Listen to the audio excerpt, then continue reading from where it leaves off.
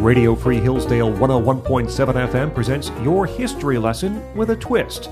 Your hosts Sarah and Chandler tell the unique story of Hillsdale College through little-known facts on Wait, What Happened?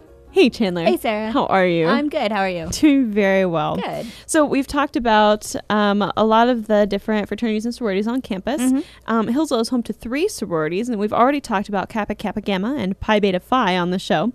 The third I want to talk about today is Chi Omega, or Chi-O, as it's often shortened to. The national chapter has been around since 1895, and a 1970s collegian states that Hillsdale's chapter was founded on September 15th, 1924.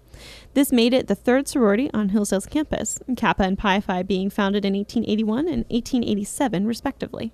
The symbols of Chi-O are important to their sisterhood. From the official Chi Omega website, quote, one of Chi Omega's 5 founders, Dr. Charles Richardson, designed the first badge, which was made with scraps of hammered dental gold. Their current badge is a gold X over a gold Omega and can be set with either pearls or diamonds. The owl is their symbol, and a white carnation is the center to their crest. Their colors are cardinal and straw. The same 1970s collegiate article states that, quote, the first home of the Rho Gamma was located on the corner of Union and Fayette Streets.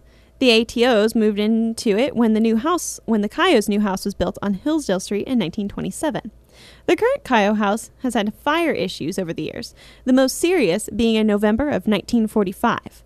A 2014 Collegian piece recounting the fire didn't give details on how it started, just that it did a lot of damage. Another fire involving a sheet used during a ritual and a candle occurred in 2004, and while it was contained to a basement room, it did do significant damage. That sounds really scary. Yeah. All of our fraternities and sororities are heavily involved in philanthropic events, and Chi-O is quite adept in this area.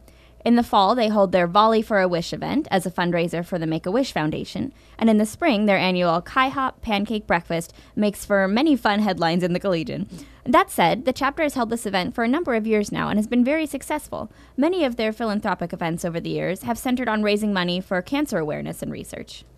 Just a couple of really interesting little tidbits. Meta Olds and Elnora Dow were instrumental in funding the building of the current Chi-O house back in the 20s, before they moved in. Okay. And apparently, this was a little blurb that I found. Apparently, different campus groups used to play basketball against each other. This was years and years and years ago. But in 1926, the Collegian reports that SAI beat Chi-O 13-5 in an intramural game. Wow.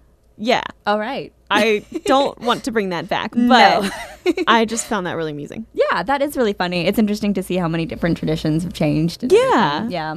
Very interesting. So I live in Mock, which is right next door to the Chi-O house.